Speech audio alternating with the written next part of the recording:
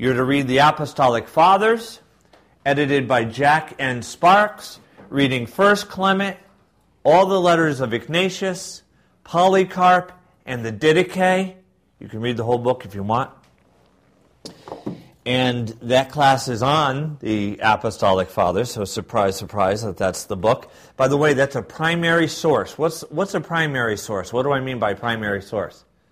The original writing. Right, you're not reading my opinion or someone's opinion about the Apostolic Fathers. You're reading the Apostolic Fathers. Okay? Next, for the next class, which is March 10th, the Faith, History, and Order of the Undivided Church. You're going to read the Orthodox Church, the introduction through page 72, and then page 195 to the end. Okay. Now, if in new editions they've changed the page numbers, if it seems like, hey, that stops in the middle of a chapter or something, just call me or write me and we'll figure it out together on the phone, okay? Then another primary source for our meeting on April 14th, the principle of the English Reformation, is to read John Jewell's Apology of the Church of England. This particular one is edited by someone that Bob, actually, Dr. Bob, knows. John E. Booty. All right. Everyone set on what books? Yes. Particular parts of that book you would like us to read? Yes. Read from the beginning to the end. Yeah. Okay. So those are the next three books. So while I have not really done what you've hoped for and given you the whole list yet, at least you have the next three books. The Lord be with you. Let us pray. Gracious and loving Father, we thank Thee for the gift of Thy Son, Jesus Christ, who is light unto the world. May His light rise within our hearts and shine ever more fully, that all the powers of darkness may be exposed, pierced, scattered, and sent to flight. Place deep within our hearts the gift of faith, and may it bear forth much fruit. We pray that what is truly of Thee may take root in our lives, through Jesus Christ, Thy Son, our Lord. Amen. Okay. Please be seated. So we're going to start with Praveen's question, which I'm going to answer only briefly because we now have just over 3.5 hours to do something that really, when I used to teach this course, it went from 10 to 4. Okay? So we need to get rocking and rolling, basically. Okay? But Praveen asked a question regarding the primacy of Scripture. When we look at Scripture, there are some things that are difficult to understand. In fact, Peter himself in the New Testament identifies Paul's writings as being scriptural. But he also comes right out and says that they're very difficult to understand. And that some people have used that to their advantage to twist his teaching. So the question becomes, and tell me if I'm not articulating it correctly, Praveen, the question then becomes that if Scripture is unclear in a place, but someone else perceives it to be very clear, or even there are multiple interpretations of a particular passage, what do we do in those instances as far as getting to the truth of what Scripture is saying? Is that really your question? Okay. The answer is multifold, but it starts out with this. Mind your own business. No, I'm kidding. Okay. It starts out with this. First of all, as Anglicans, because we believe in the primacy of Scripture, we would allow Scripture to interpret Scripture. Okay? So the first thing we would do is look for other passages that within God's Word that are related to that particular passage. Okay? remember, because of the depth of Scripture, most questions regarding Scripture are not coffee hour questions. They're not, it takes some work. This is God's revelation to us. Okay? We live in a society that wants everything black and white and clear as day. And if we can't understand it, then we really want nothing to do with it. Right? We don't want to work hard at understanding.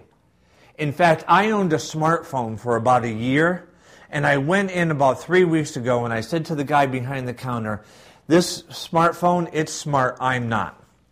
I said, I can't figure it out. I've had it for a year. I don't want it anymore. I want your most basic cell phone that you have. If it was made after the 1980s, it's too complex for me. Okay, and I ended up with the phone that I have in my pocket. It's about this big, and got to pull out the antenna. But to be fair, how much time did I spend reading the book, or sitting down with someone to explain it to me, or taking a class online to understand the smartphone? Zero. And that's I'm using myself as an example of how we are in our society. So Scripture, it takes work to not only understand God's revelation, but to receive it into our hearts. There are passages of Scripture that I read today, and I say, that never dawned on me before. I was real excited on Christmas Eve. I think I may have been the only one. But there was a line in the Scripture that just jumped out at me, and I just ran with it in the sermon that day. And that is, when the time of her deliverance had come, meaning Mary's deliverance from being pregnant.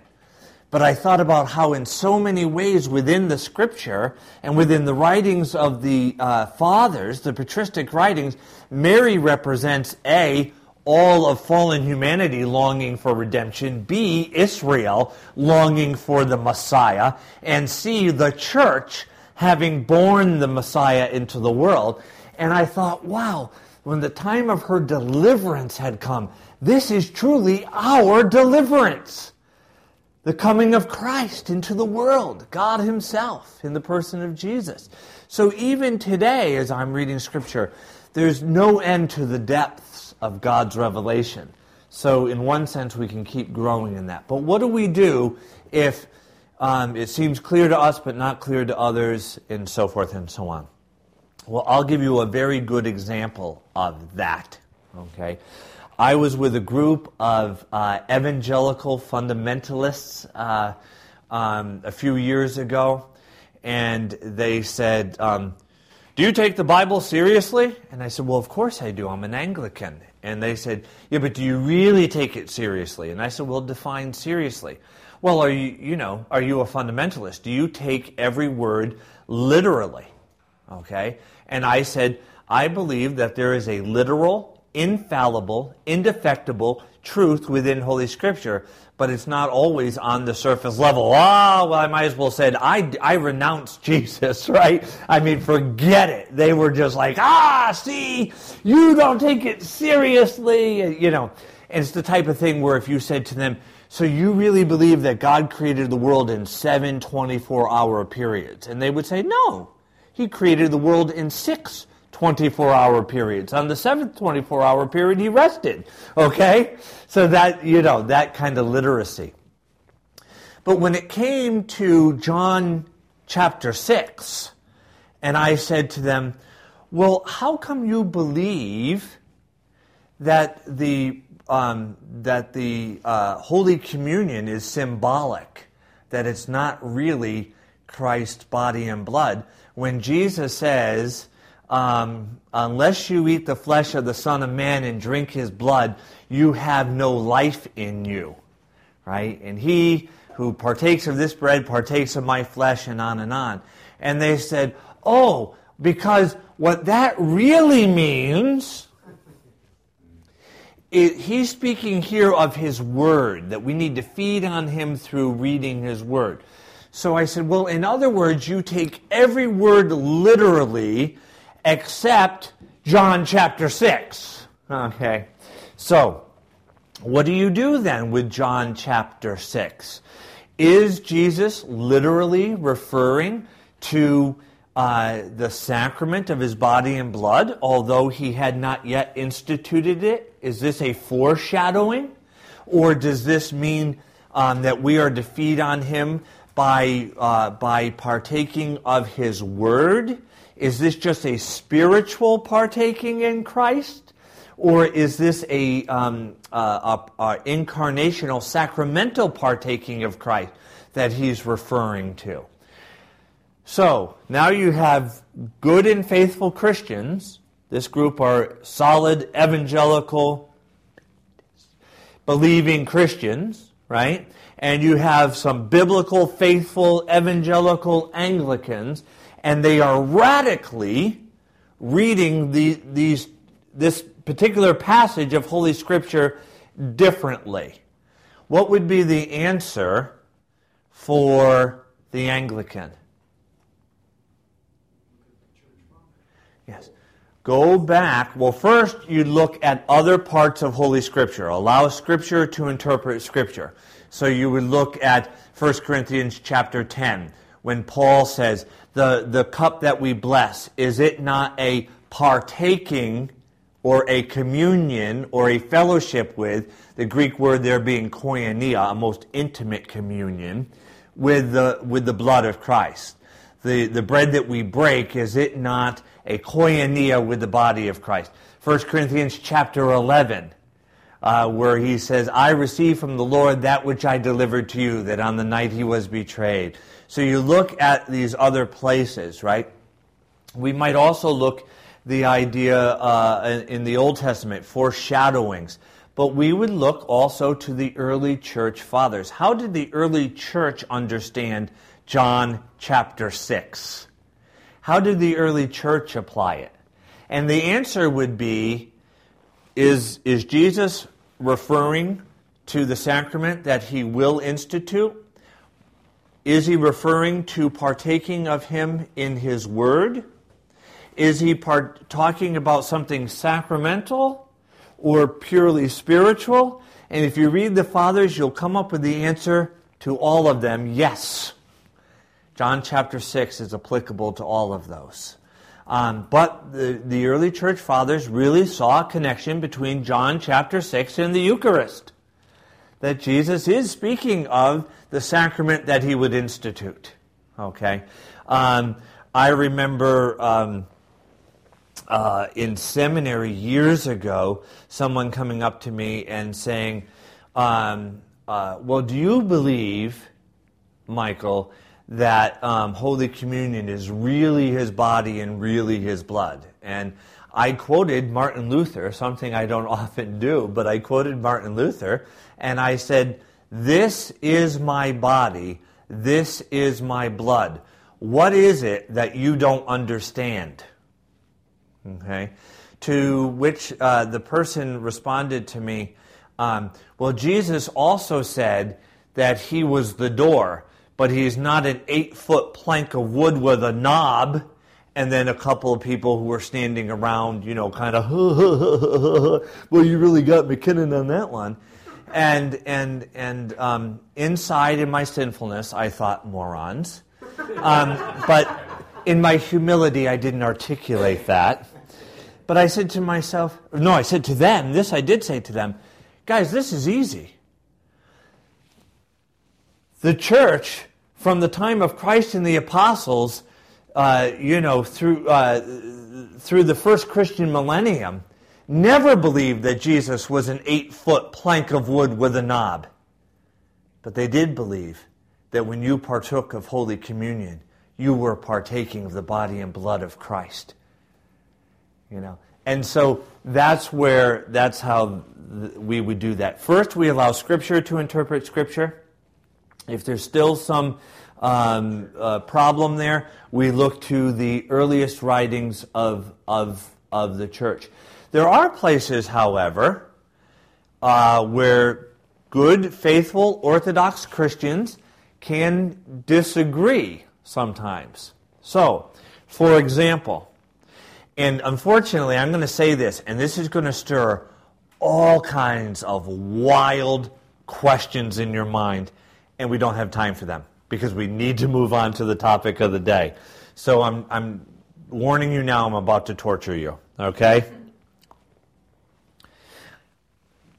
Here you have Joe, and here you have John, okay?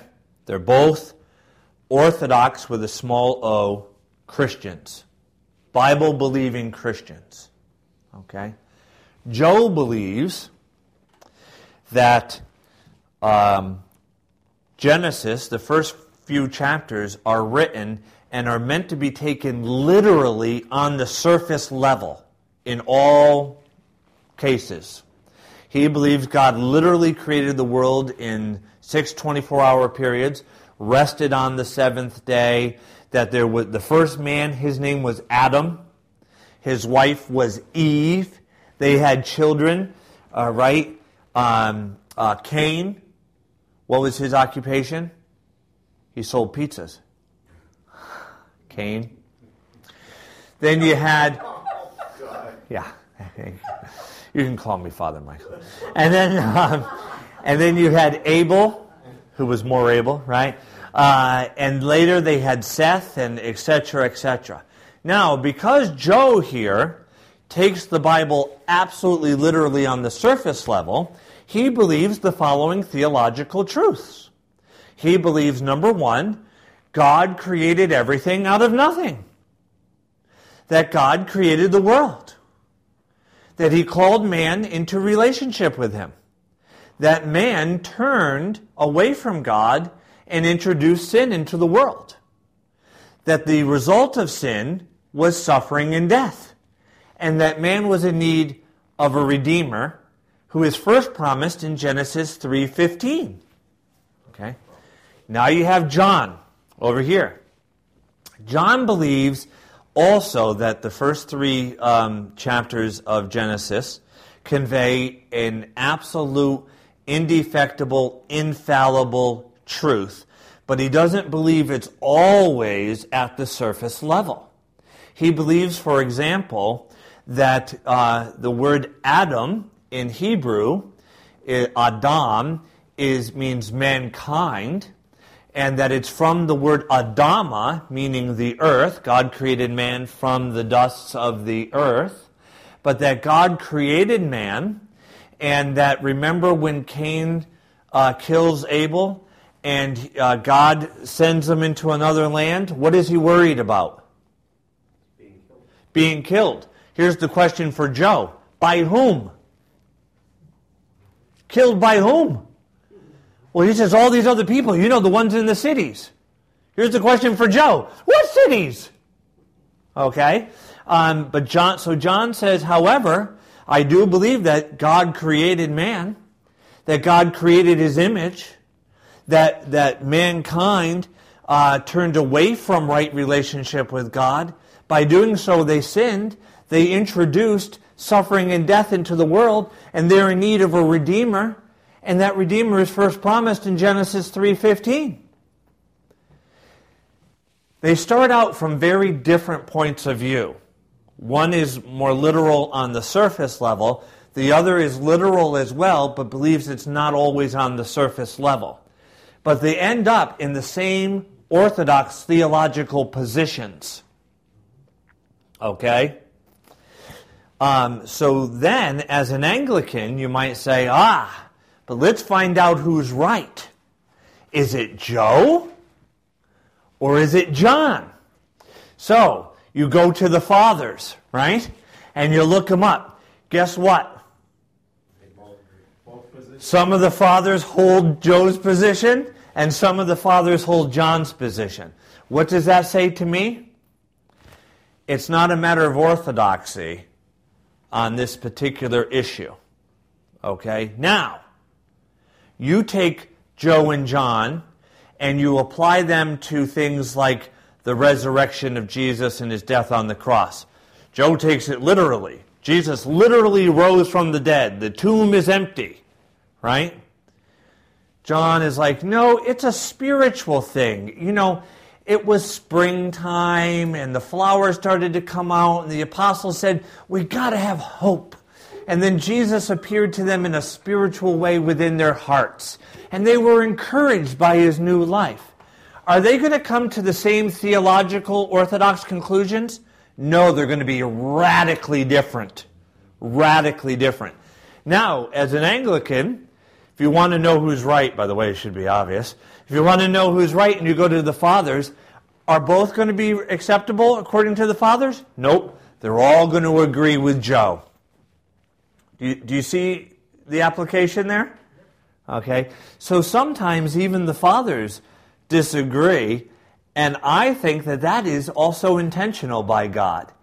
God is saying, look, I mean, I remember people who come to me and have said, now wait a minute, in Matthew, Mark, and Luke, when Jesus celebrates the Last Supper, it's the Passover meal. Okay? And in John, when Jesus dies on the cross, the lambs are being slaughtered for the Passover meal that night. Well, who's right? Well, to me, it's not that one's right. Matthew, Mark, and Luke are right and John got it wrong. Or John is right and Matthew, Mark, and Luke are wrong. I don't think that's true. But nor am I going to waste my time writing books like many people have to try to reconcile those two things. John is following a different calendar, and when you line it up this way and you move this over here and balance that, you can see that they line up. I say, who cares?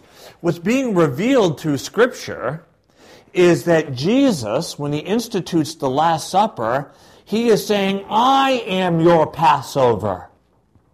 And this bread and this wine, you're not going to do this once a year. You're going to do this at least every Sunday, right? And you are going to partake of Passover, which, by the way, Passover, first and foremost, is not passing over from Egypt and slavery to the wilderness through the Red Sea. What's Passover, first and foremost? Passing over the homes of the Jews and not killing their firstborn. Being spared of death. And so Jesus is saying, when you partake of this bread and this wine, you're partaking of my death, and in doing so, you shall be spared death. Now, all of a sudden, boy, that really plugs into John chapter 6, by the way. Right? Okay? And so but John is saying what? Jesus is on the cross, he's dying as the lambs are being slaughtered. John is proclaiming, as loud as he can, to look at Jesus on the cross and behold the Lamb of God that taketh away the sin of the world. You see? Right? So, trying to reconcile them, I don't waste my time with that. What I say is, look, maybe you can come up with a way of reconciling it. And that's kind of interesting, I guess. But for me, the infallible, indefectible truth is that Jesus is our Passover, and partaking in the Lord's Supper is partaking in the truth of the Passover, and that Jesus is also the one true sacrifice who takes away the sin of the world. That's the infallible truth. Okay? And so that's how an Anglican would look at it. Has that touched on your question? Okay. All right. We now have to move into today's teaching. Okay. Now, there are people who would give different definitions. If you just pass that out, different definitions of these. This is how I'm going to use these. Okay. And that is the definition of the word Catholic. Big C and small c. There's a lot of confusion about this. Okay? So we got to understand it.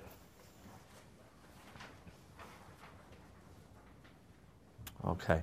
Let's start on the bottom up. Catholic with a small c. Catholic with a small c. When you see Catholic with a small c, it's referring to the universal Christian church throughout the world, comprised of all Christian traditions and denominations.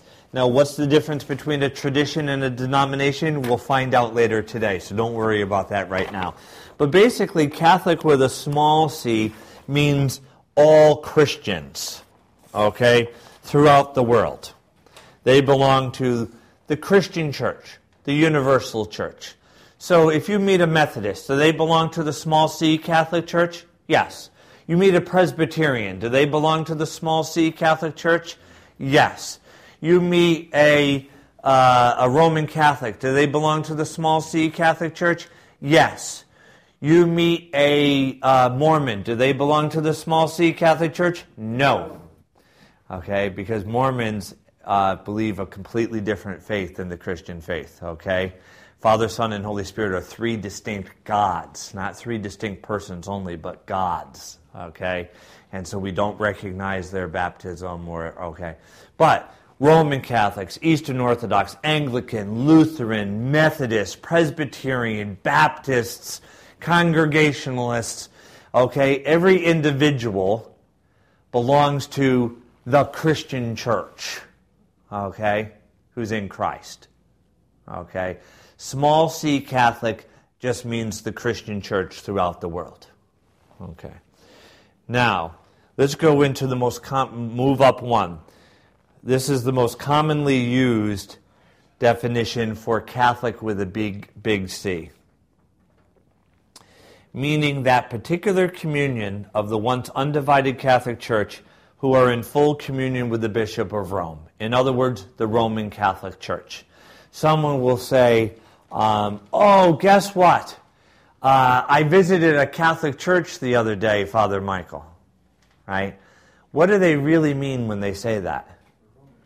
They mean they went to a Roman Catholic church. That's right. Okay?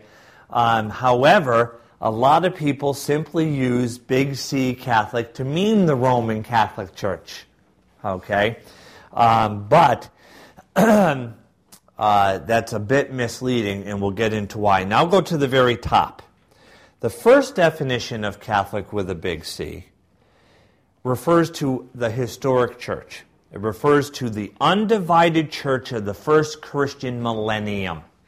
Okay, now that's a bit simplistic. There's minor divisions before that, but we have to be a little bit generic here, okay? So big C Catholic Church is referring to the historic church, the undivided church of the first Christian millennium. Was the undivided Catholic Church, the historic church of the first Christian millennium, ever called the Roman Catholic Church? No. No. It was simply called the Catholic Church. Okay? Was that church fully under the jurisdiction of the Bishop of Rome?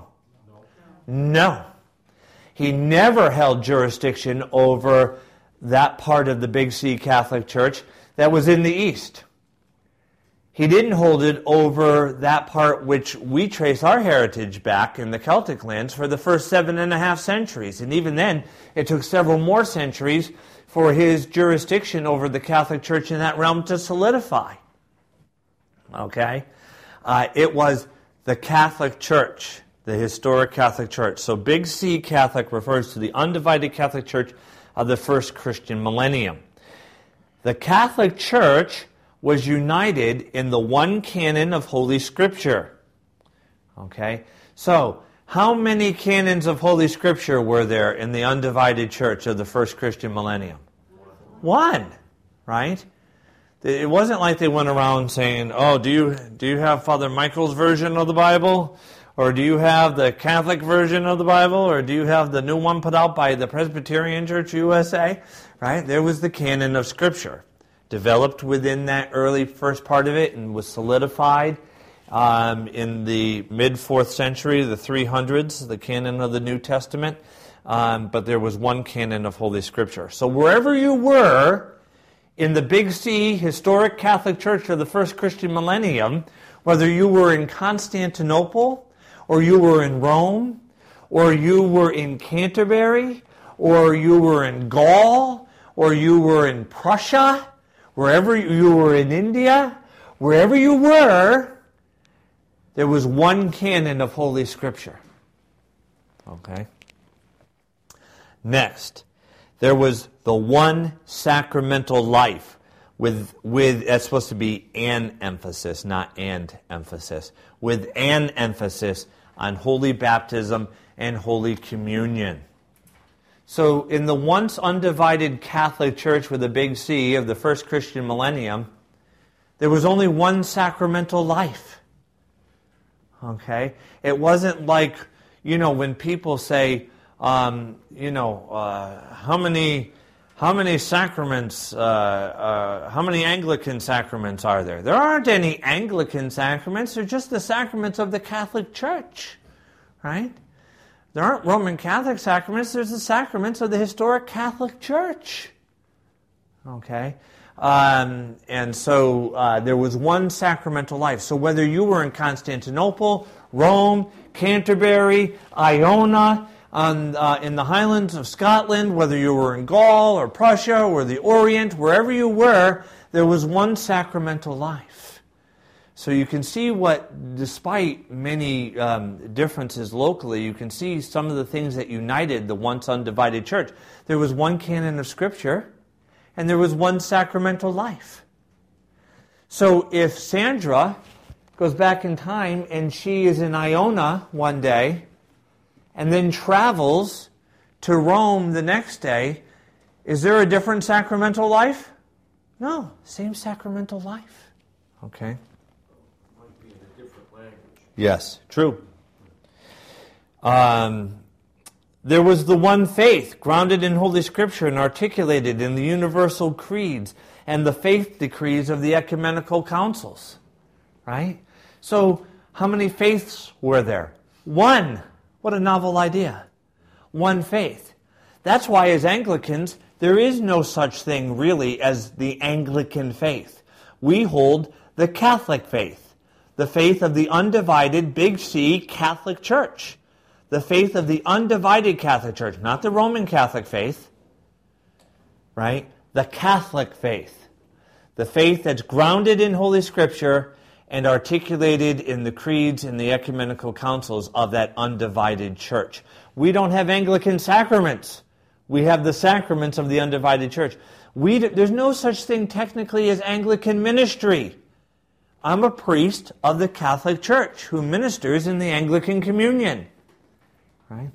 If we have Anglican sacraments or Anglican faith or Anglican ministry, then we've created something. It's a novelty.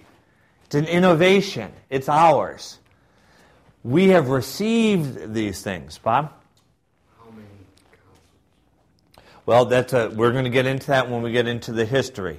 But 7, though in Anglicanism there's an emphasis on the first 4, and for Rome there's 21, but essentially 7, and then it's a matter of emphasis. Okay. Why is it that the Roman Catholic Church sees confession as a mandatory sacrament? That was, it being mandatory was something that developed later. I mean, certainly confessing is mandatory, right? But the idea that you have to go to confession and receive absolution is a canonical impediment. In other words, it's something that their church requires of their people. But for us, it's something that is for the well-being of our spiritual life. Do you know what the Roman Catholics base that on? It's a canonical development, as far as I know, kind of like celibacy. It's it may have its basis in places, but to say that you must go to receive absolution that way, or you can't really be forgiven, or you're in mortal sin if you don't do it at least once a year, is not something that is really clearly scriptural. However, having said that, I almost wish that for us it was mandatory, because it's for the well-being of every soul. And the grace and the power of confession is so healing and freeing. And, but... In the Orthodox Church, is it mandatory? Because I know that many Orthodox rarely take communion. Right, unless they go to it. I think it's mandatory canonically. Again, that would be an interesting distinction to ask in the Orthodox Church. do you think that it's a matter of God's revelation through the Scripture that someone has to go every so often? Or do you see it as a canonical impediment? Do you know, Paulina? Not about the Orthodox, but in the Catholic, Roman Catholic, of course. I mean, the more often you go to confession, the best. If you have any slight sin and you want to take communion, there's no way you can take communion unless you confess before. Yeah. When I was in the monastery, I was confessing every single morning. Right. Literally. Every morning Yeah. before taking the communion. Where for us, if you read the HTAC news I'm putting out, because it covers the next couple of months, including Lent, start of Lent, there's a whole paragraph about this thick as to why it's a real good idea to go to confession. And that's where it would be slightly different as far as mandatory or not. Confession brings it to the forefront every time you do it. So it's not something that just diminishes over time. Yeah. It has no meaning. Yeah, But if you bring it forefront every Sunday or every Saturday, whatever you do it, Yeah. then you're reflecting on that yeah, constantly. yeah. And we're going to talk about the other sacraments, but I think in particular it's good to practice Holy Confession, private confession, sacramental confession as it's sometimes called, in Advent and in Lent. Those are two particular good times. And then if you really are struggling with something grievous, to come at those times to confession. But I do think it's a very powerful thing. So one faith, and then the one apostolic ministry, bishops, priests, and deacons ordained by bishops going back to the apostles who themselves received the gift of ordination from Christ Jesus himself. So if you go back in time, okay, how many different ordained ministries were there? There was one, the apostolic ministry of bishop, priests, and deacons ordained by bishops going back to Christ and the apostles. How many faiths were there? One. How many sacramental lives were there? One. How many canons of Scripture? One. So, for example, if you were to go back in time to the year 1054, July 15th, the day before the Great Schism, okay? I feel like Mr. Rogers. If you go back in time, so let's say Praveen goes back in time to before the Great Schism, and he gets out, and let's say he's a generic Protestant Christian. And he says, look, I want to go to church, but I don't want to go to a place that has priests. I don't want a Catholic priest ministering to me. I want a Protestant minister. Where in the world, let's say I'm a man from that age, where in the world can I send him? Nowhere. In fact, that's actually true right up until the time of the Protestant Reformation in the early 1500s. There is nowhere for 3/4 of Christian history for Praveen to go in the world where the apostolic ministry is not present, because there was one ordained ministry. Bishops, priests, and deacons, ordained by bishops, going back to Christ and the apostles. Okay? One ordained ministry. So there wasn't a Methodist ministry, and an Anglican ministry, and a Presbyterian ministry, or that one ministry, one ordained ministry. That's why to this day, if Praveen is a priest in the Roman Catholic Church, and he wants to serve in Anglicanism, does he get reordained as an Anglican priest? No.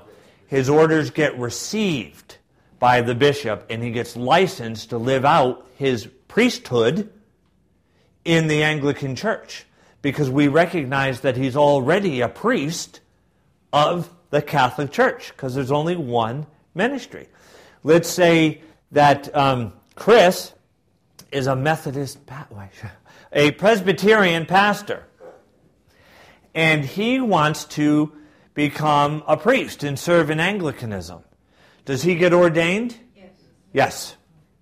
Okay. So there was only one ordained ministry. Okay, Praveen gets in his time machine, goes back now, and he gets out and he says, now I want to go to worship on Sunday, but I don't believe in the sacraments. I think they're symbolic, so I don't care if someone's maybe getting baptized or something, but I don't want Holy Communion. I just want to go somewhere and just praise God and hear testimonies and so forth. Where in the world can I send him?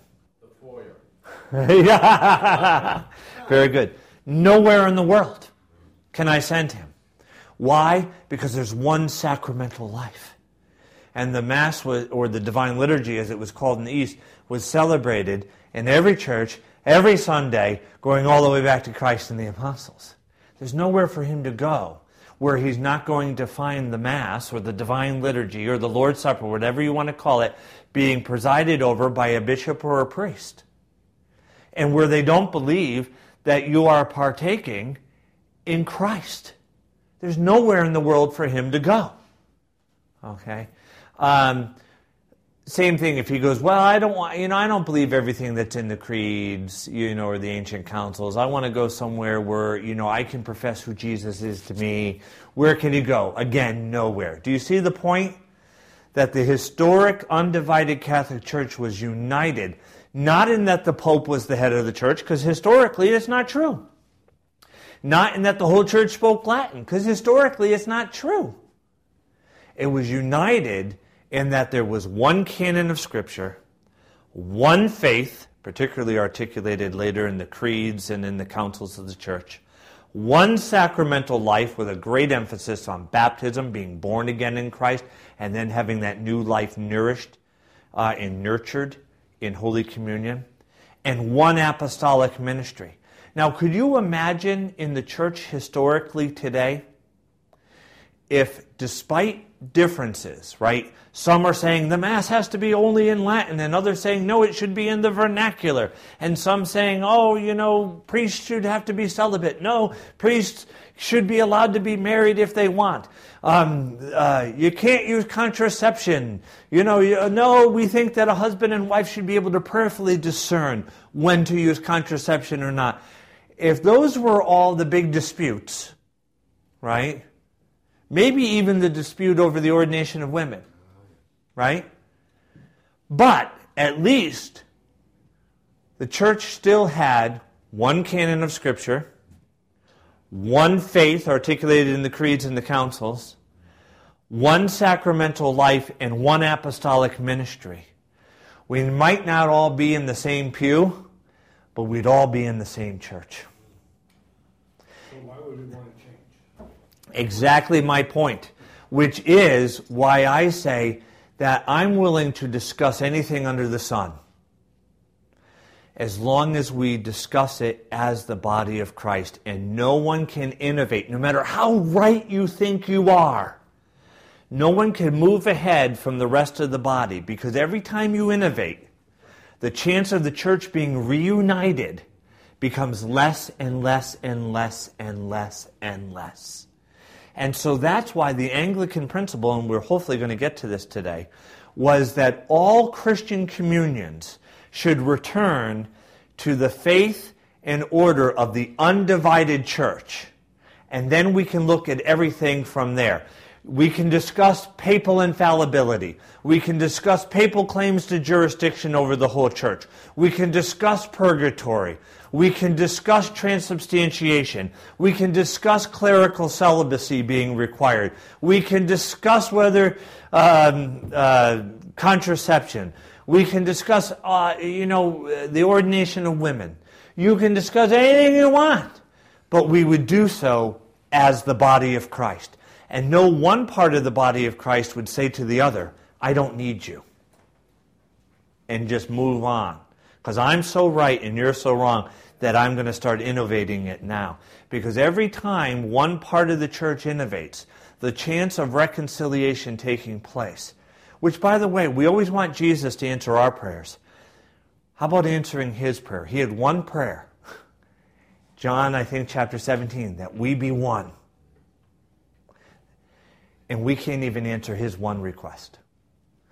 But I don't think it's by everyone becoming Roman Catholic, or everyone becoming Eastern Orthodox, or everyone becoming Anglican, or everyone finally coming to their senses and listening to Father Michael McKinnon, or General Convention, or the Southern Baptist Convention, or everyone going off and, I think what we need to do is all return to the faith, order, and practice of the undivided Catholic Church. And then we can discern things together as the body of Christ. I'd actually probably be more of a liberal in that church, because I'm pretty open to discussing almost anything, as long as I didn't think the church would be ripped apart by someone saying, yeah, that is a good idea. They won't do it, so we will. Right? But you go back to the undivided church. Bob? When you're asked a question, as I have been, I'll bet others have been too, what is your definition of the undivided church? What simple one sentence or a couple of sentences answer would you? You know, it's very difficult because there has always been schism or schism, depending on your pronunciation. There's always been schism in the church. And so in one sense, it's a bit idealistic to ever speak of an undivided church. But in another very real sense, historically, the church, despite many differences in culture, society, application of the faith, liturgical expression, language, etc., theological emphasis, there really was an undivided church of the first Christian millennium. And so I would say, when I am speaking of the undivided Catholic Church, I'm speaking of the historic church of the first Christian millennium that had, East and West, had one canon of Scripture, one faith, one sacramental life, and one apostolic ministry.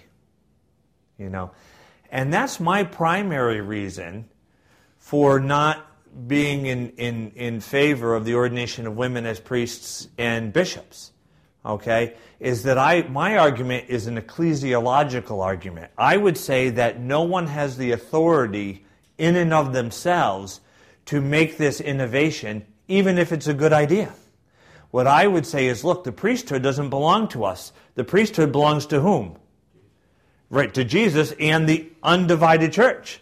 So if we innovate something that deals with the priesthood, then what we're saying is there is an Anglican priesthood, right? But if the priesthood belongs to the whole, then we're not free. It goes back to that cottage example I used. If Sandra and I and Praveen all own a cottage, we all own it 100%. And I'm not free to tear out the fieldstone fireplace and put in a wood-burning stove that's more efficient, even though it's a good idea, if the two of them say no. And if I do, I'm going to fracture the covenant between us. Okay? That's the ecclesiological argument. And then if you ask, well, but Father Michael, we know that you love Deacon Rhonda and Deacon Susie, what about that? And I would say there's clear evidence both from Scripture and the undivided church that women served as deacons. So that you can make the argument for from both Scripture and the patristic writings. But the other, I would say, you have to discern as the body of Christ.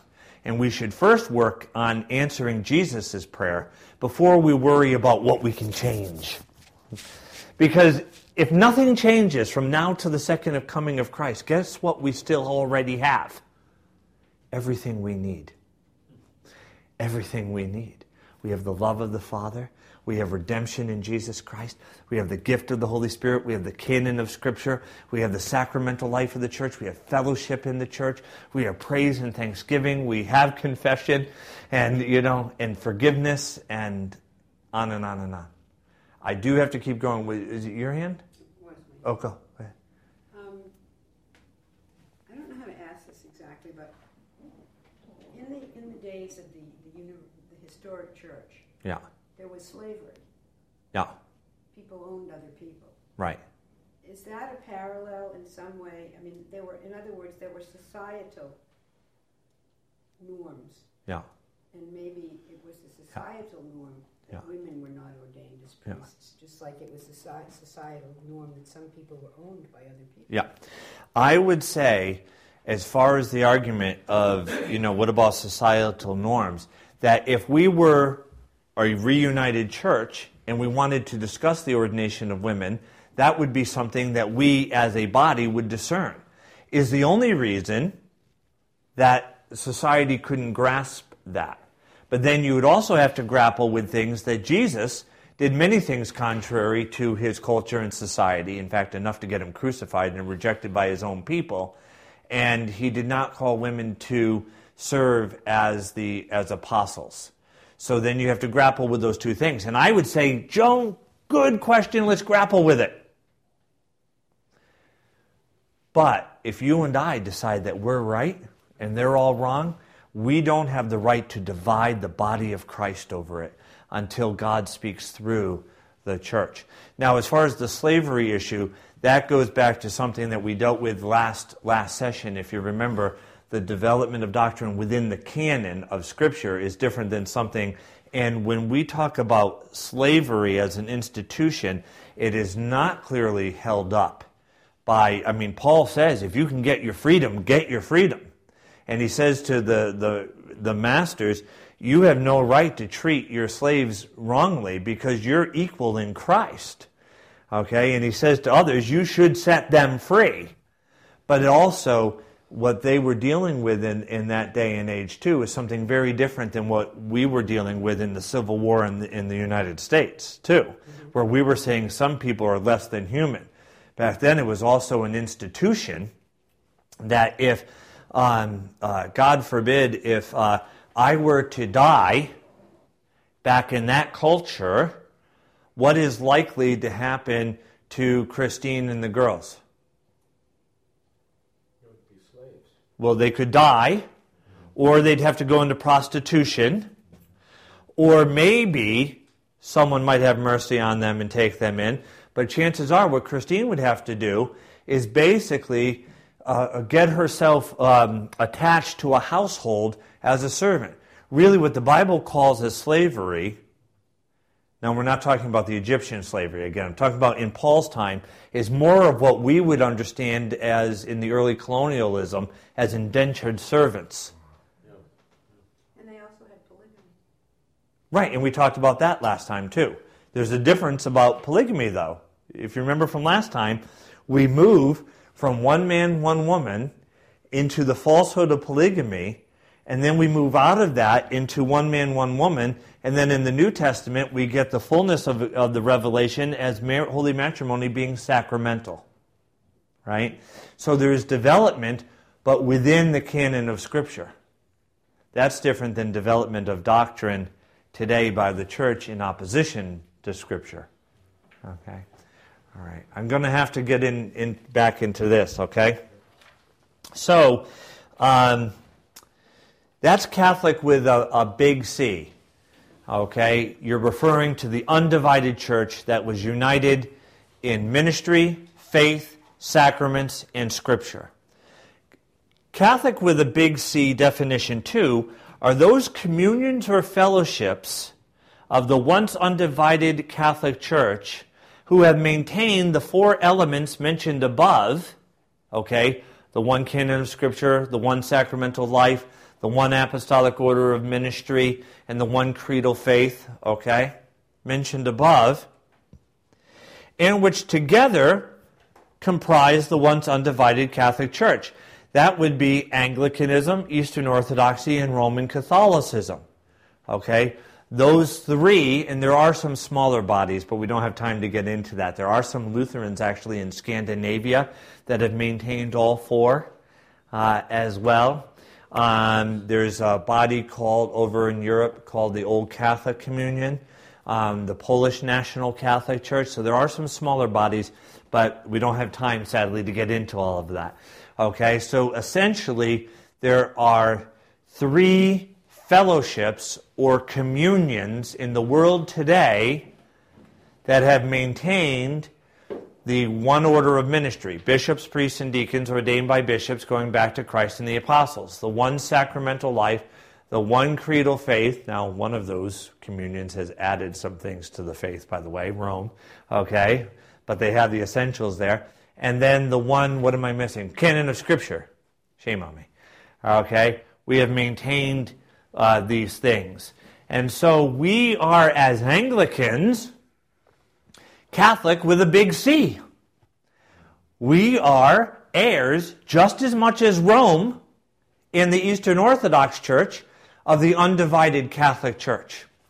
So we're Catholic with a small c. We're Catholic with a big C. And this is why in our dialogue with both Rome and Constantinople, we have always made the argument that Henry VIII did not start a new church, and that we have no faith of our own, or sacraments of our own, or orders of ministry of our own, or scriptures of our own. We hold the faith, scriptures, sacraments, creeds, councils, orders of ministry, worship of the undivided Catholic Church. And that's why Anglicanism, after the English Reformation, never innovated. And you remember we did this a little bit last month. Tell me if it's an innovation or a return to the faith, practice, and order of the early church. We said at the time of the English Reformation that the Bishop of Rome has no jurisdiction over the Catholic Church in the realm of England. Is that an innovation or a return to the practice of the early church? Return. It's a return.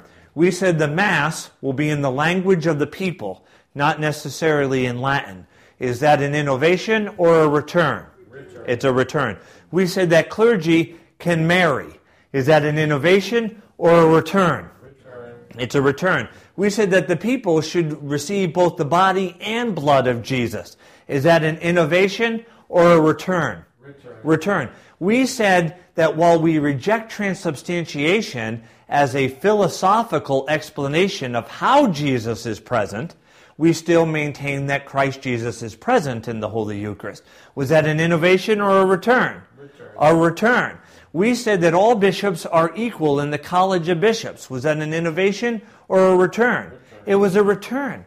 So in fact, far from starting a new church, we return the Catholic Church in the realm of England to the faith and order and practice of the undivided Catholic Church.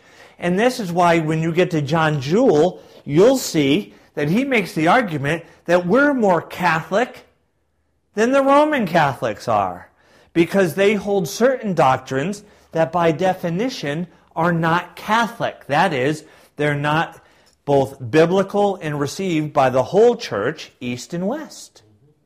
Okay? So we are Catholic with a big C. How would you understand or explain the relationship between Henry VIII and his divorce business with the English Reformation?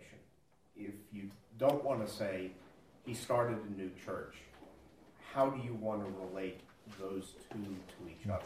I would say several things, and we're going to do a whole class in this. But quickly, what I would say is that without a doubt, there wouldn't have been a reformation of the church in England, which is different than starting a new church. Right. Because we maintain the same orders of ministry, sacraments, faith, and scriptures of the church in every age. There would not have been a reformation in England, in that particular part of Christ's Holy Catholic Church, without Henry VIII. Absolutely, he was paramount to it. But I would also say that Henry VIII never could have carried off a reformation of the church if the people weren't ready for a reformation in the church, if the people weren't already hungering for it. So he definitely had a huge impact on the Reformation occurring. Okay? But he did not start a new church. He never saw himself as having started a new church. Nor did the Anglican Church in that age ever see themselves as starting something new. Okay? But without him, under those circumstances, it wouldn't have happened. Now, what happened was Henry married himself a woman. He was off to a good start. And she wasn't having boys. Well, Henry, being the moron that he was, thought that this was her fault, okay? Because he didn't benefit from the internet to look it up. Why is it that I'm not having boys? Oh, because I'm not having boys, right? Okay, so he thought it was her fault. So he wanted to divorce her, okay? Now, back then, divorcing your wife was a no-no, unless you were a king. Then it was quite easy, actually.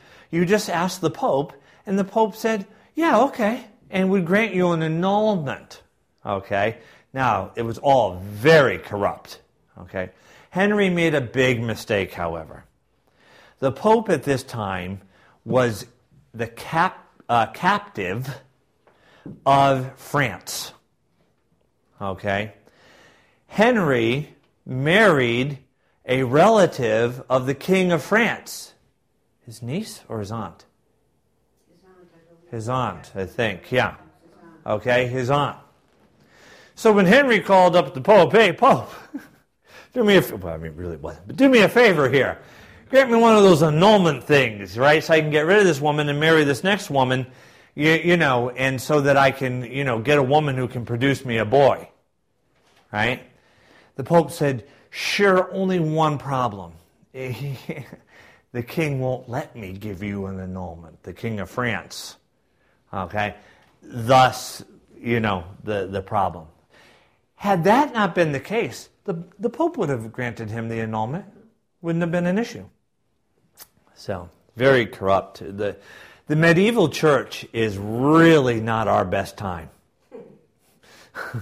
It really was a very corrupt church.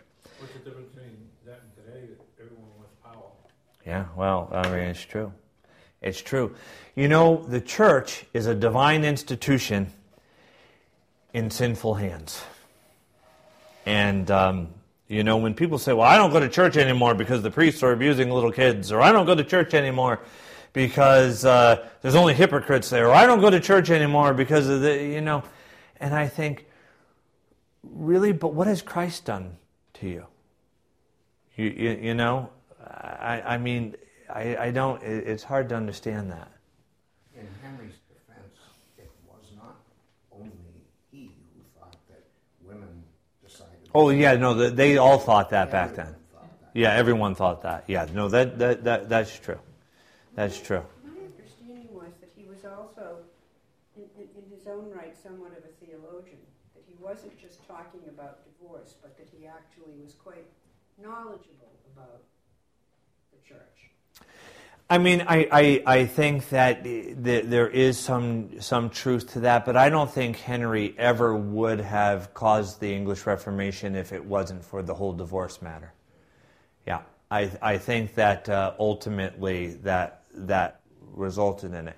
But just as God has done throughout time, God worked good through the mess created through historical circumstances that are not good. And so, okay. So now we're going to go into the topic for today. Are we Catholic? Are we Reformed? First of all, the term Anglican Church, okay, a lot of people say, well, you may have not created a new church, but you certainly weren't called Anglican, the Anglican Church until the English Reformation. Not true. The Magna Carta refers to the Catholic Church in the realm of England as the Ecclesia Anglicana, the Anglican Church. Okay? It was identified, the Catholic Church in that realm had been identified as the Anglican Church, the Ecclesia Anglicana, as early as the 1200s. Okay? So, a few centuries even before this happened. Okay? All right. Here's something that ties into our understanding of that all Christian denominations and traditions, etc., should return to the principles of unity exemplified by the undivided church and then move forward together. This is a quote, it's the preface to what's known as the Lambeth Quadrilateral. Okay, the Lambeth Quadrilateral articulates the four things, basically, that we have been articulating today that united the undivided Catholic Church regardless of where it was in the world.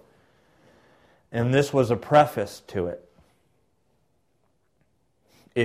For those of you who have a 79 Book of Common Prayer on your bookshelves at home, you can look on page 877 and you'll see this quote. page 877 in the so-called 1979 Book of Common Prayer. I call it the Book of Alternative Services, but that's okay. That's just me. All right. So this is the Anglican statement there. It says, furthermore,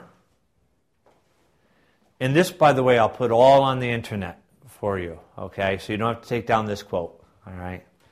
Furthermore, we do hereby affirm that the Christian unity can be restored only by the return of all Christian communions to the principles of unity exemplified by the undivided Catholic Church during the first ages of its existence. In other words, if you want to heal the body of Christ, Rome has to surrender anything that's particular to it. Presbyterians, anything that's particular to it. Okay? Lutherans, anything that's particular to it. And we all go back to when we were all one. And then we discern all these things together.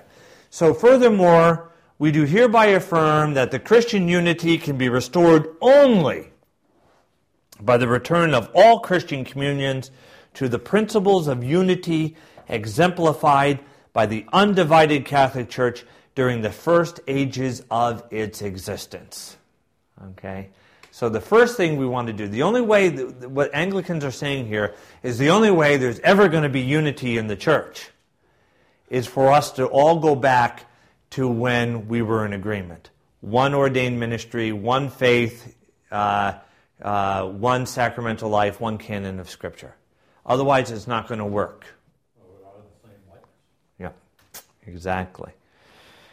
Which principles we believe to be the substantial deposit of Christian faith and order committed by Christ and his apostles to the church unto the end of the world. This was an Anglican statement. So not until General Convention decides that it can be changed. Okay?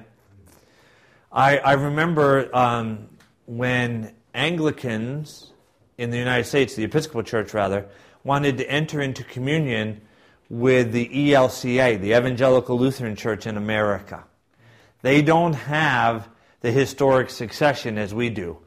Bishops, priests, and deacons ordained by bishops going back to Christ and the apostles. In fact, their understanding of the diaconate was radically different. It was a lay order, almost similar to the vestry. Okay, and they had bishops and pastors, and even a bishop was just for a term of office. He was really just a pastor who did this function for a time. So, but we agreed on the other things, the canon of Scripture, the creeds, and the sacraments. But where we differed was in apostolic succession. So what they said was, at General Convention, was, well, we want to enter into full communion with the ELCA. So people like me said, look, I want to too. We're so close, it's killing me.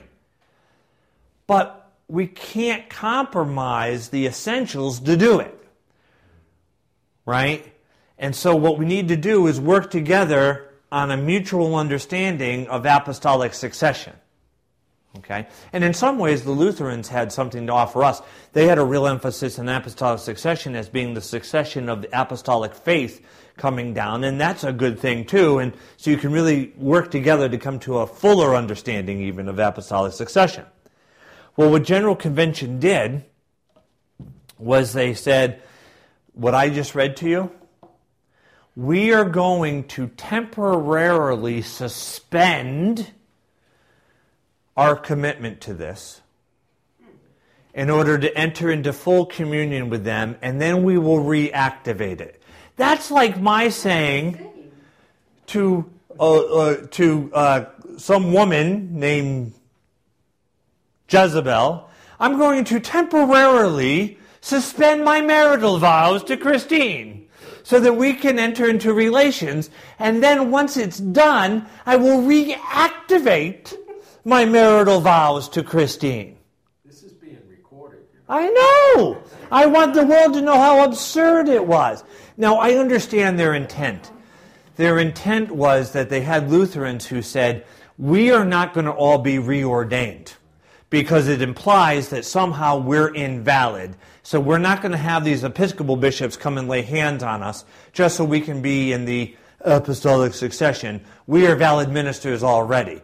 And from their point of view, I can understand that. That would be hard, right?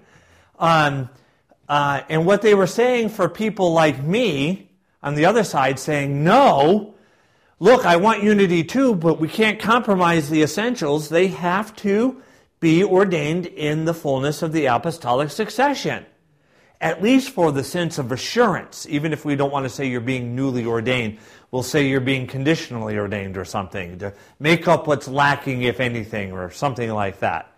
Right? I'll bend as far as I can, right? But what they said is, Michael, don't worry. What we're going to do is just accept everyone, but every future Lutheran bishop will be ordained by 3 Lutheran and 3 Episcopal bishops. So eventually all of their bishops will end up being in the apostolic succession, and then all of their people that they ordain will be in the apostolic succession, and eventually they'll get back into the groove, and they'll be in the apostolic succession, and people who were opposed from the Lutheran side to the apostolic succession, and people opposed on our side, like you, Michael, to just accepting them in, will be dead by then. And there'll be no one who really is threatened by it because they'll have it, and then the Lutherans will say, we've always thought it was a good idea. Because they have it, you'll be dead, you won't be worried about it anymore, Michael, and there'll be greater unity in the church. You know, the end justifies the means. It's all good. It's all good. Right? What happens? They do it, they decide to do it, and then the Lutherans didn't start having at every ordination of bishops in the apostolic succession. There were some that refused, and the Episcopalians said, well, okay. And they still have this full communion. So what are we saying? What we're saying is we don't really hold to the Catholic order of ministry. We've created our own. Then that threatens our whole claim to Catholicity. And when I was saying stuff like this on the floor of convention, priests, bishops, other laity looked at me and, what are you talking about? Because people weren't educated in this stuff. And this is why it's so important to offer a course like this. Now I'm going to read you the full quote because it goes on. So furthermore, we do hereby affirm that the Christian unity can be restored only by the return of all Christian communions to the principles of unity exemplified by the undivided Catholic Church during the first ages of its existence, which principles we believe to be the substantial deposit of Christian faith and order committed by Christ and his apostles to the Church unto the end of the world. And then, get ready for this. And therefore incapable of compromise or surrender by those who have been ordained to be its stewards and trustees for the common and equal benefit of all.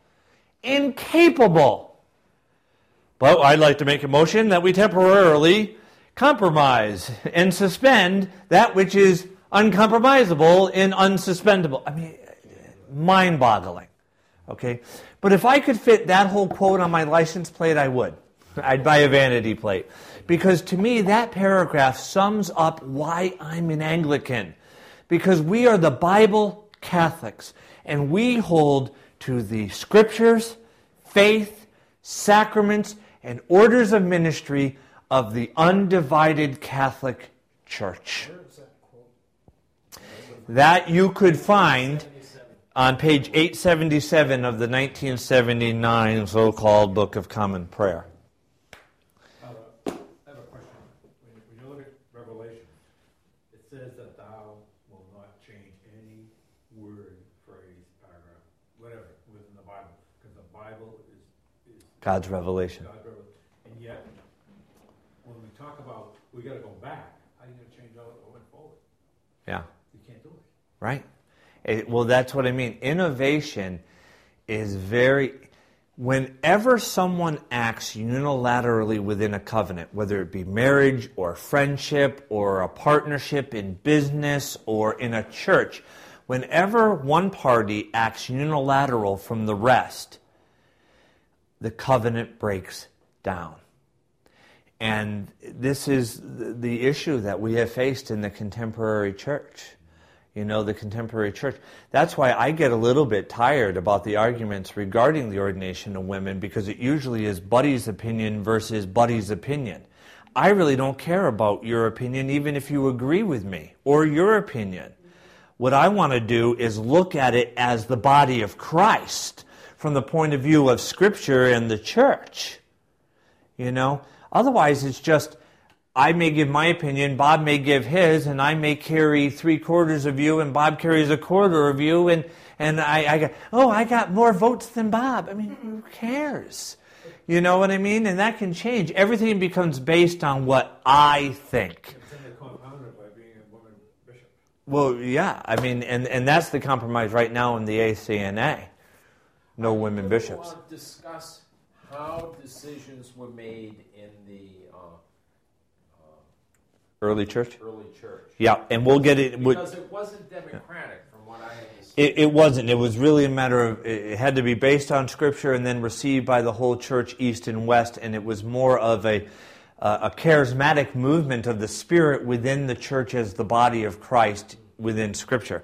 But you'll get into that as you read this, and we'll talk about that specifically. As you read, for those who are listening, The Orthodox Church by Timothy Ware. Joan? This is a really sincere question.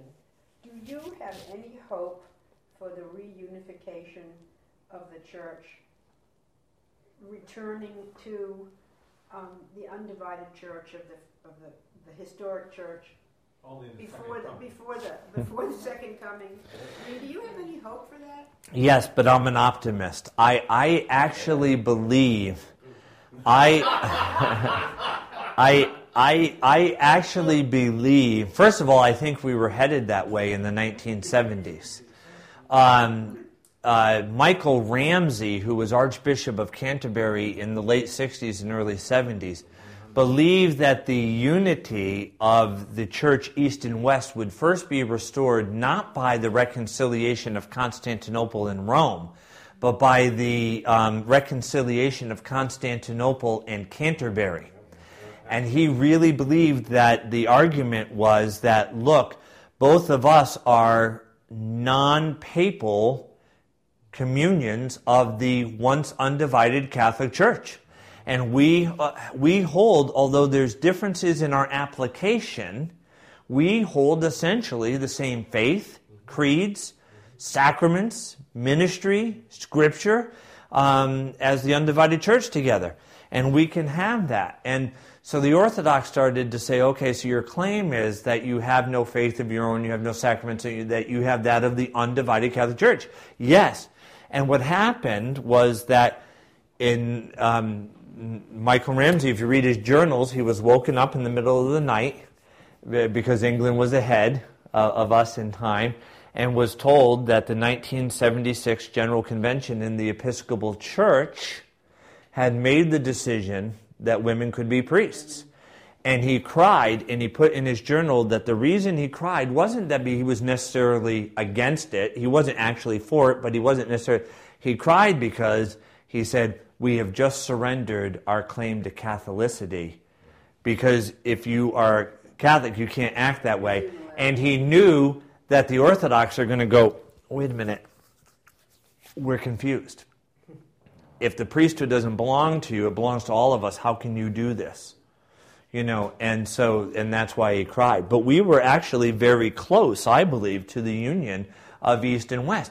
And what I believe we have sacrificed for the sake of discerning issues and then acting on them unilaterally is the prayer of Jesus that we be one. Is the Anglican Church ordaining women? There's parts that do and there's parts that don't.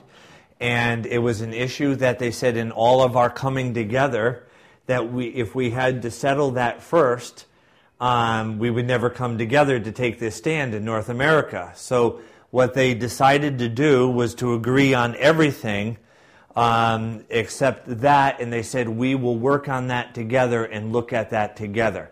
But the compromise is that no bishop has to do it, and women could not be bishops in the church. That way, while we're discerning this together, the apostolic succession is maintained. The Orthodox Church didn't want to accept that.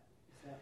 No, but that was good enough for them in that they have, where they had closed off dialogue with the Episcopal Church, they've opened up dialogue with us.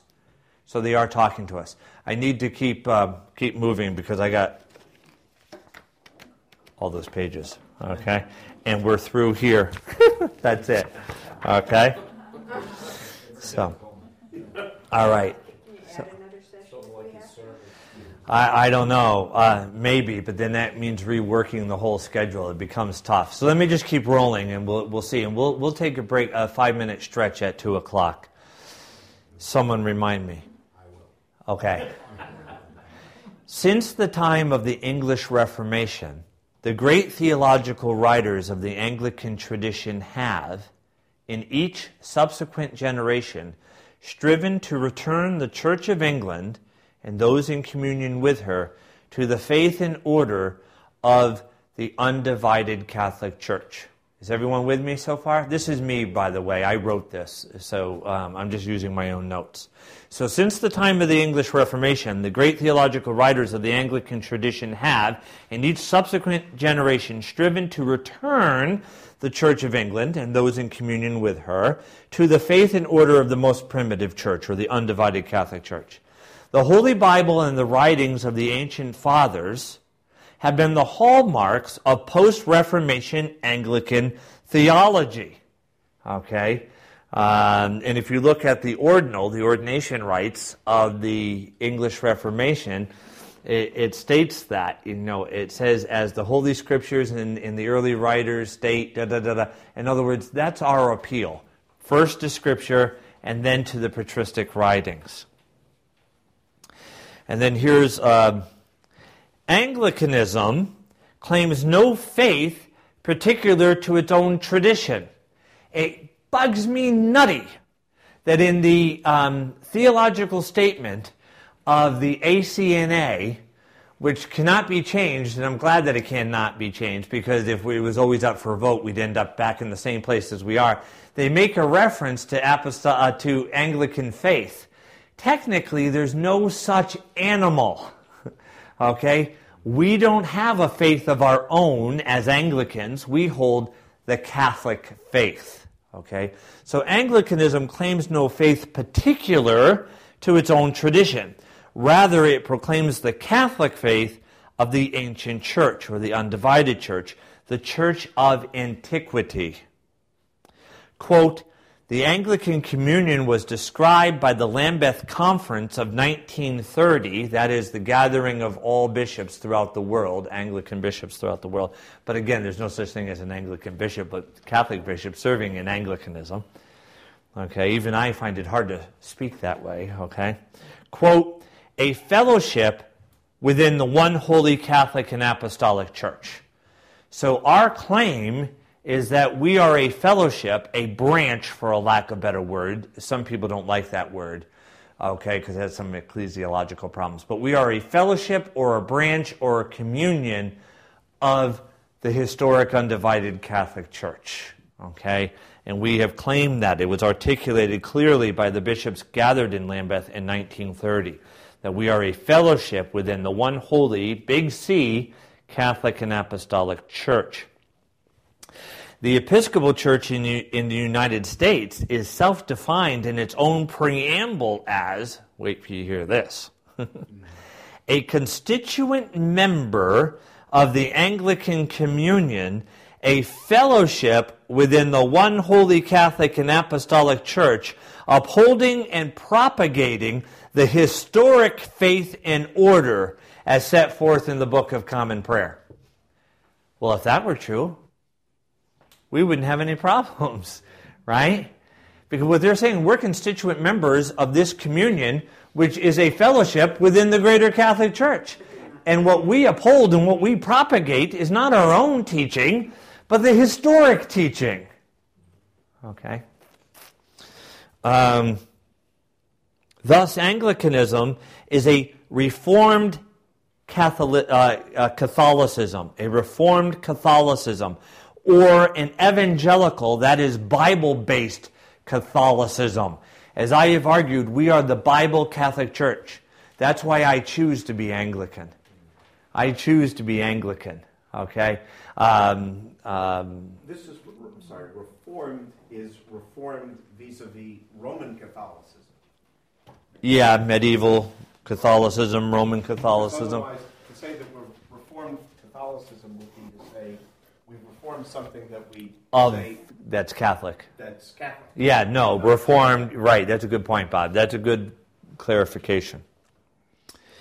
So thus Anglicanism is Reformed Catholicism, or a Bible-based Catholicism. We hold to the Catholic faith and order as it's in the Bible.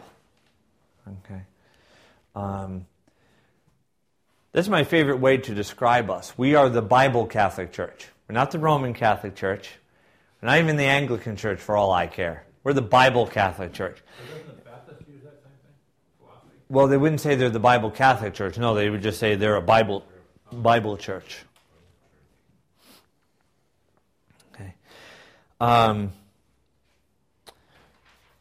We are a living and contemporary expression of the most ancient church, a Catholicism grounded in God's Word, and that faith received by the whole church before the disunion of East and West, which by definition is that which is truly Catholic. Okay? Something can't be Catholic and be particular to you. Okay?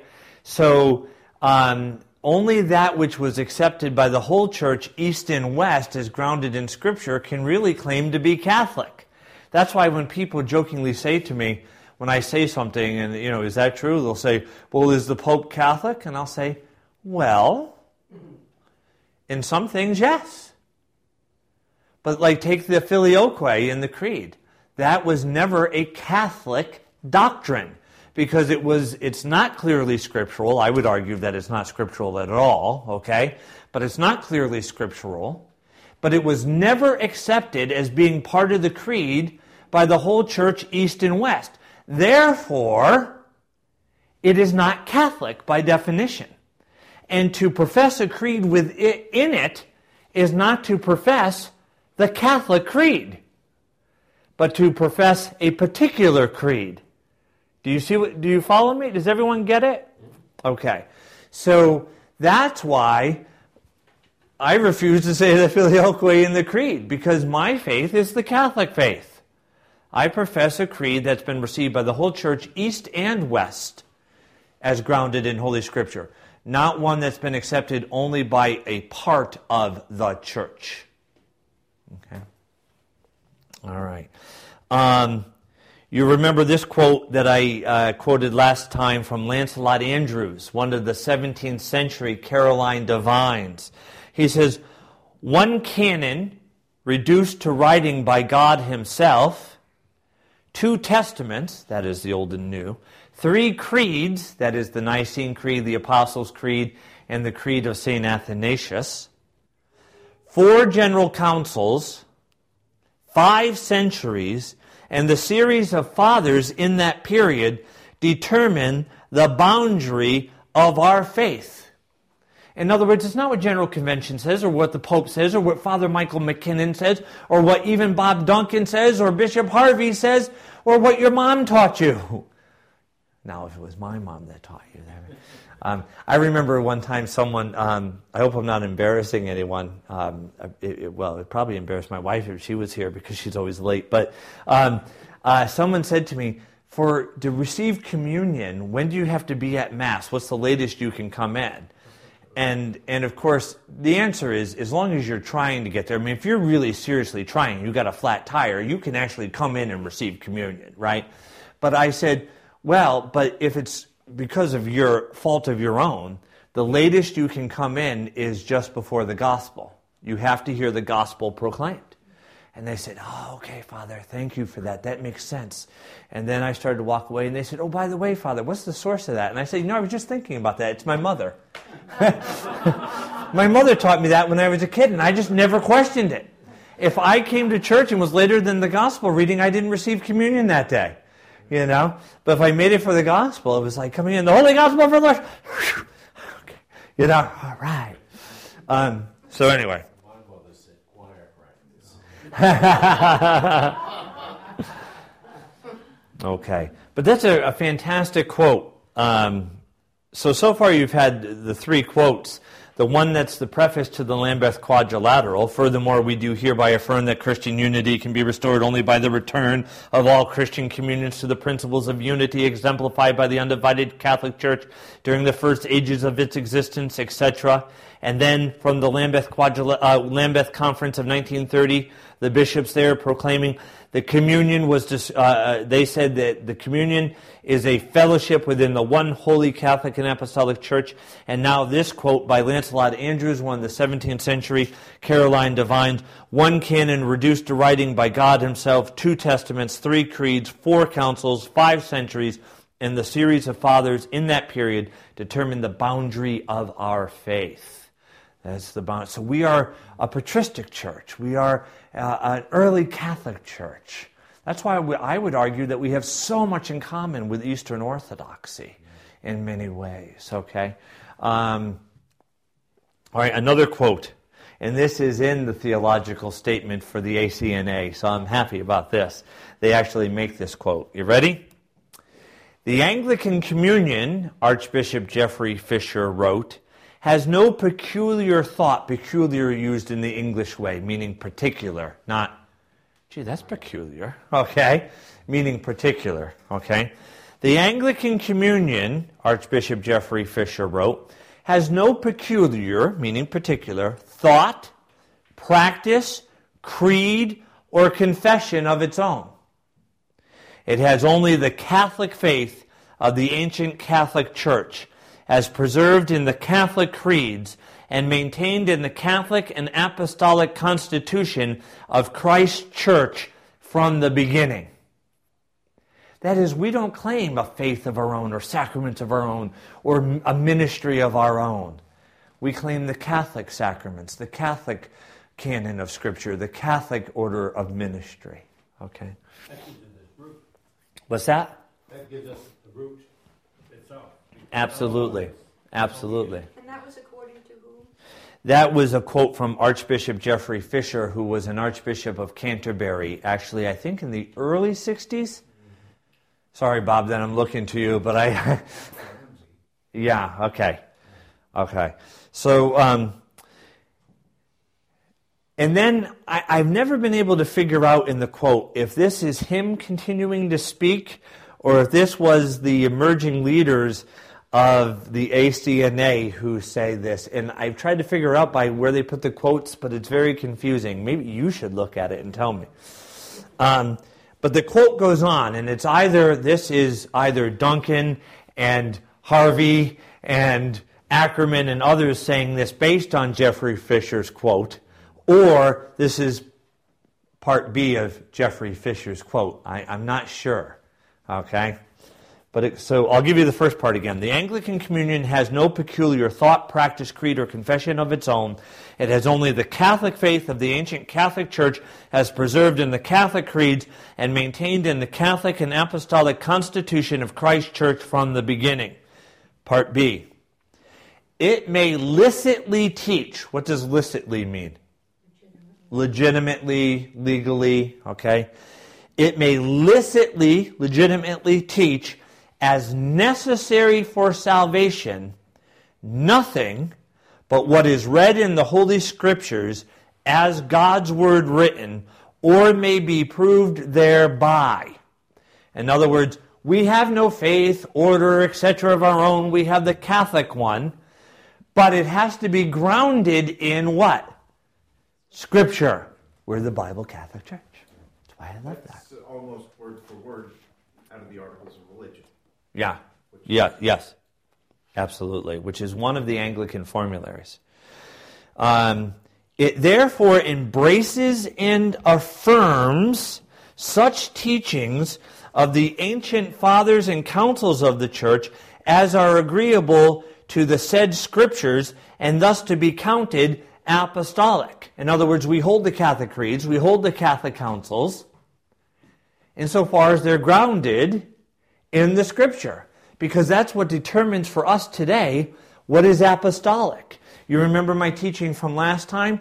That part of the discernment of what books comprised the canon of the New Testament was that they rightly articulated the apostolic faith, the teaching and preaching of the apostles. But once they were established, they became the canon, the ruler, the measuring unit of what is apostolic from that point until the second coming of Jesus. Okay, so you know what's apostolic because it's biblical, and what is biblical was truly apostolic. So what this quote is saying is that we have nothing peculiar to us as Anglicans. There's no such thing as Anglican faith. There's no such thing as Anglican priests. There's no such thing as Anglican sacraments. We hold the Catholic faith, the Catholic sacraments, the Catholic creeds, the Catholic councils, the Catholic ministry, right? But as grounded in Holy Scripture, because that's how we know what is truly apostolic. Everyone with me? Okay. All right, so continuing the quote, the church has no authority to innovate. Wow. There you go. Why? Because innovation is unilateral decision-making. And unilateral decision-making breaks down covenant. And covenant leads to the disunity of the body of Christ. The church has no authority to innovate. It is obliged continually, and particularly in times of renewal or reformation, to return to the faith once delivered to the saints, which is a quote from the letter of Jude to the church in the Bible. The faith once for all delivered to the saints. So in this new reformation of the ACNA, we have no authority to innovate. We have no authority to say, well, we don't like, the diaconate because the Episcopal Church had the diaconate, so we're going to get rid of the diaconate. We don't have an authority to innovate. Okay? We can only return to what is clearly established. Okay? So if someone were to say, well, we got in all these problems because of Bishop so-and-so and Bishop so-and-so and Bishop so-and-so. Therefore, the ACNA won't have any bishops. Well, then the ACNA won't be Catholic. Okay, and that will be an innovation.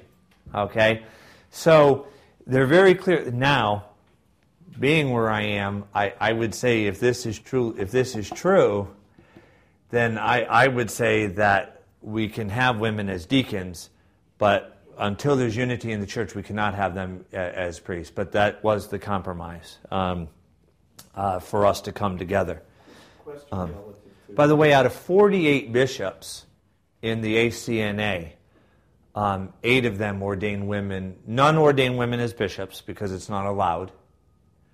8 ordained them as priests. And then there's the diaconate, which I'm very in favor for, because it's scriptural and it's patristic. So therefore, to them, the ordination of women as priests is more meaningful than the unification of the church. Well, you can make that argument, but just know that in this archdeaconry, we have women as deacons, but not as priests or bishops. But that's not true in our diocese. Bishop Harvey does ordain women as priests.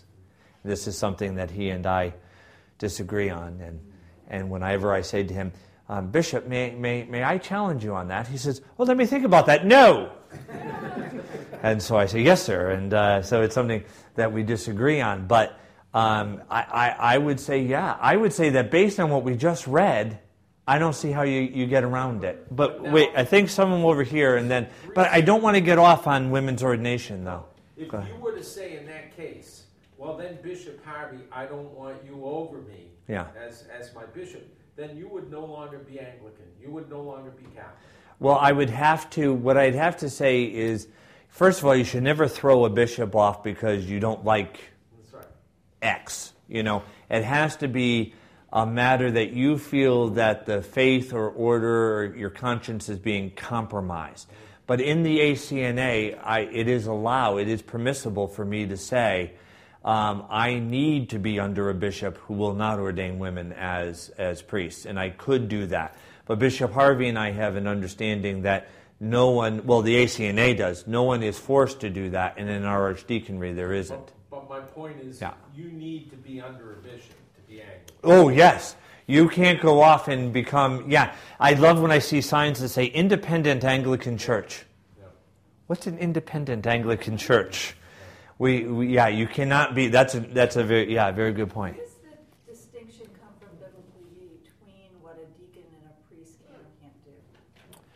Well, that would be more of an interpretation, I would say, grounded in Scripture, where you see deacons, like in Acts of the Apostles chapter 6, doing particular ministries, not focusing on preaching, for example, or teaching.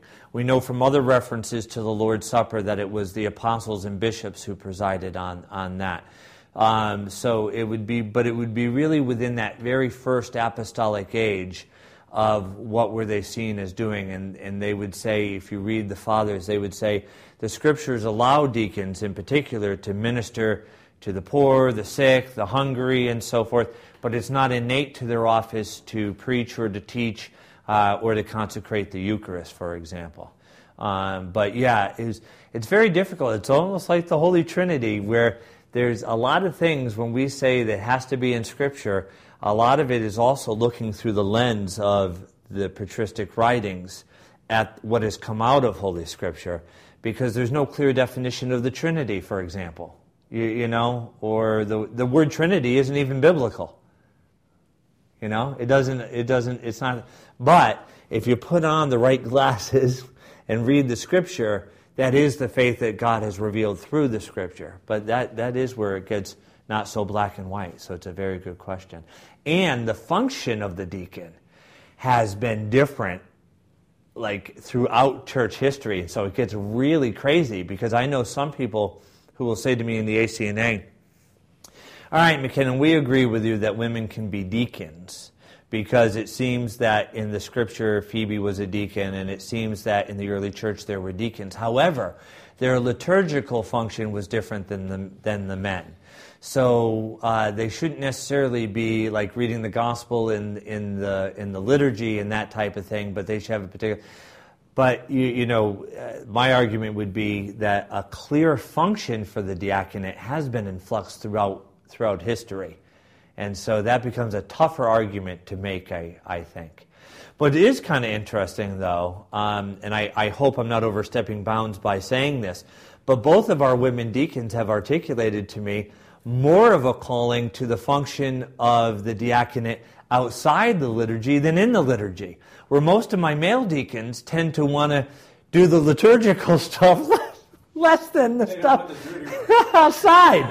And maybe that has something to do with that, or maybe it has something to do with the real courage of women who are willing to go get their hands dirty, And Bob? You had said before that essentially no branch or department of the church had the authority to innovate. On essential matters, right? Essential matters. What you just read, if I'm recalling it correctly, says that the church doesn't have the authority to innovate. Suppose all of the branches of Christendom were to get together in some miraculous way and to decide that, stick with women in the priesthood, that it was biblically okay and within the Catholic order for women to be priests. Mm-hmm. Would you not say that was an innovation? All right, well, that's a very good question. I'll go down this path for this question, but I don't want us to get stuck here, but I'll look at this quickly. Let's say there was a united Christianity, okay? Praveen puts this on the website. Christians throughout the world listen to it. They say, crystal clear now what we need to do. The Pope's calling me up and wants to come over and return to the Catholic faith. And, Constantinople knocks on my door. Hi, I'm Bartholomew II, and right. And Holy Trinity becomes the center of the unity. Okay, now we have one church.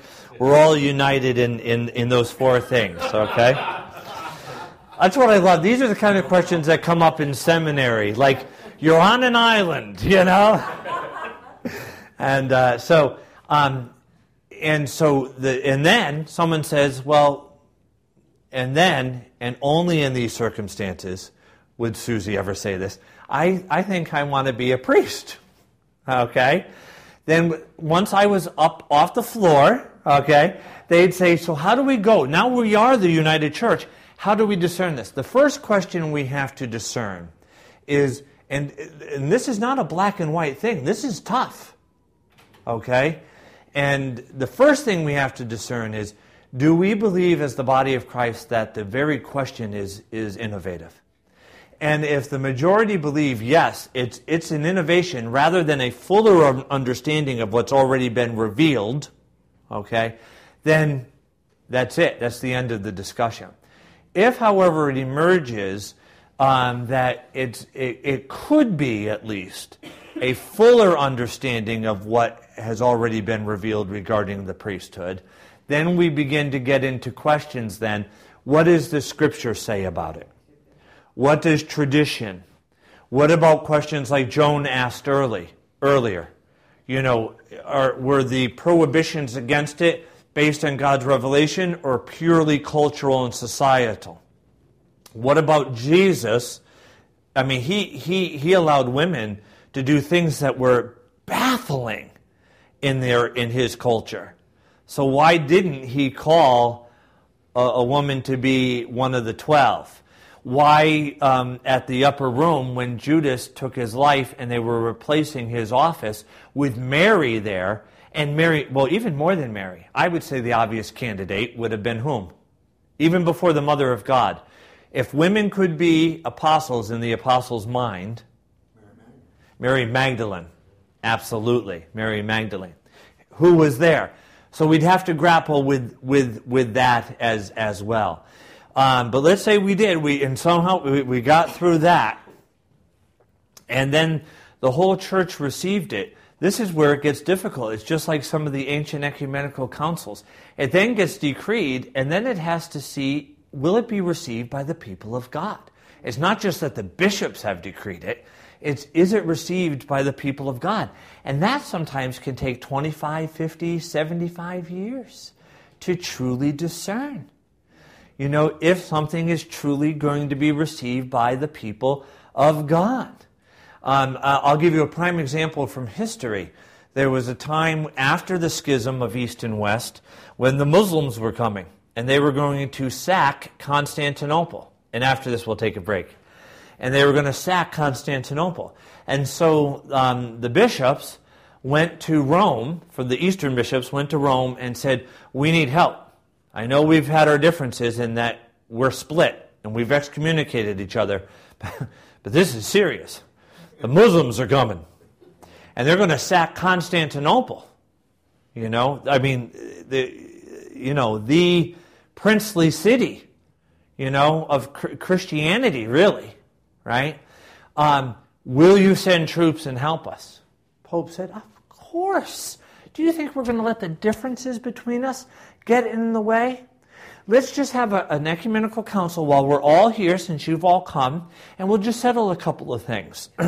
Okay, great. So they called a council, I believe it was Florence, and they said, so just sign here that you agree in papal jurisdiction, purgatory, transubstantiation, etc., etc. All the bishops realizing that Eastern Christianity and their culture and their society and their wives and their children and their parents and their friends are all going to be killed and taken over by the Ottoman Empire, signed, except for Mark of Ephesus, my buddy. I love Mark of Ephesus. He said, I will not compromise the faith even if it takes my life and the life of everyone I know. all the other bishops signed, and they called it an ecumenical council because it was decreed by the whole church, east and west. But was it really? No, it was decreed by the bishops. Then those decrees were taken back to the people, and it was the laity who said, we do not recognize the decrees of those councils. We would rather die holding the faith of the Catholic Church than to live and compromise it. And that council was rejected as being authoritative or ecumenical. So that's a wonderful example from church history where it was, though decreed by bishops as being ecumenical, was not accepted by the laos, the people of God, as being ecumenical and authoritative. Okay, and so it would really take a very long process. Would that be discerned by letters from the people? Yeah, by people who would, interestingly enough, there was a big women's movement in the Eastern Orthodox Church. And women gathered from all over the world, and they did studies and da-da-da-da-da. And everyone was very fearful that they were going to proclaim that women should be priests and bishops, and it's now come to us. And do you know what they proclaim? That women should be deacons, again, that it should be allowed, but that women are not called to be priests or bishops. And so it was the laity. This was not a movement of bishops. These were the lay women who took their faith seriously and studied and came to that conclusion. Don, and then we'll take our stretch. Well, back then, once something was suggested as being a topic, it took them years to get it across the country. Well, it's true. Well, across the world, yeah. I mean, yeah. So it's basically nothing was snapped in. No, yeah, right. But it's in some ways on a minor level. I use this example because it's kind of a benign example.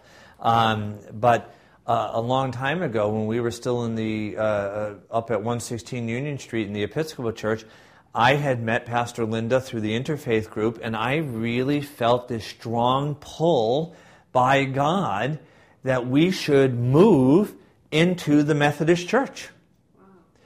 And I discussed it with the bishop, and Bishop Harvey, and he thought that made some sense because we were over here leasing and sold, and then we took our stand. They can't come in and clinch a building. There's no building because we're leasing, And the bishop thought, that sounds like a very good idea. Brought it to the vestry, and we talked about it for a few months, and we never reached agreement. It was always split 50-50. So we didn't move on it. And then eventually we did. I don't think that I was right and the vestry was wrong. What I think is that God began to place it in my heart. And so the idea came from God through me. And the timing, God worked through the vestry. And that's how it came across. I'll give you an example in Medway, where Father Terrence felt very strongly that a particular place was the right place. And then he had a couple of the leaders who saw it, lay leaders down there, and they agreed to. We came down and we said, okay. And then the guy was being, something with the lease wasn't working out, didn't work out. And finally the man said, forget it, you guys get out of here. You're being a pain in the butt. I renege on this. And so we left. Oh, God has abandoned us in this thing, da-da-da-da-da-da. Within a week, that place, that building, all the pipes burst. Taboo. Yeah. And so actually it was God working through it and was protecting us. Wow. And so God works, but this is how God works through systems. And so both at, like for example, bishop, rector, and vestry. Let's say I want to call Deacon Susie, let's say she was a deacon at another Anglican church, and she wanted to come here, and it was okay with the bishops, okay? I have the authority as rector to say, I'm appointing her as my, this isn't a good example because deacons don't get paid. Let's say Bob was a priest, and he was coming, okay? I, as a rector, can say, I am appointing Bob to be an assisting priest for me here at Holy Trinity. Now, it may be unwise for me to exercise that authority, but canonically speaking, I don't need the vestry to approve that. I can do it. Here's where... Yep. And here's where it comes in. Here's where it comes in. Any package and so forth has to be approved. I can't make the vestry pay them. So that's where they have a say. Where does the bishop have a say? I can call Bob. I don't need the vestry to approve it. I can call Bob. But he can't do a thing here until the bishop licenses him to be here. So you see how the bishop has his role, I have my role, and the vestry has their role. And this is how we discern together God working through the laos, which is the people of God. We use laity to mean non-clergy, but in the patristic church, laos meant the people of God, clergy and non-clergy. It's the people of God. And this is how God works through the people of God. Okay, now God's going to work through just the priest. I make a decision that we have a 5-minute break.